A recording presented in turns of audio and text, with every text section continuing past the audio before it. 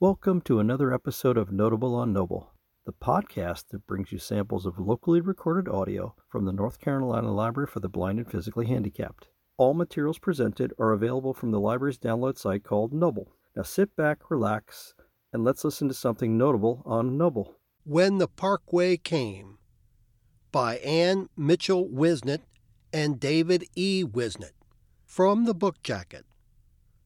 January 1st, 1937. My dear Mr. Roosevelt, I am writing you in regard to my farm on the Blue Ridge Mountain where the Park-to-Park Highway goes. A letter written by a mountain farmer to President Franklin D. Roosevelt during the Depression years of the 1930s inspired this story. When the Parkway Came tells how the building of the Blue Ridge Parkway affected one family, including 8-year-old Jess and his sister Maggie, whose farm lay in its path. Driving on the parkway many years later, Jess shows his granddaughter Ginny where the road passes through what used to be his parents' land. He remembers how losing part of their farm made his whole family sad, but he is proud of the beautiful parkway that belongs to everyone. The year I turned 8, my mom was working weekends, and Dad was building a room onto our house. So my granddaddy, Jess Miller, Papa Jess I called him, kept me every Saturday for months.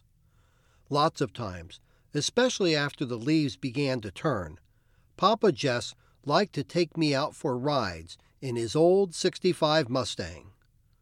One day, right after lunch, we started up our usual route, Highway 321 out of Lenoir, toward the mountains.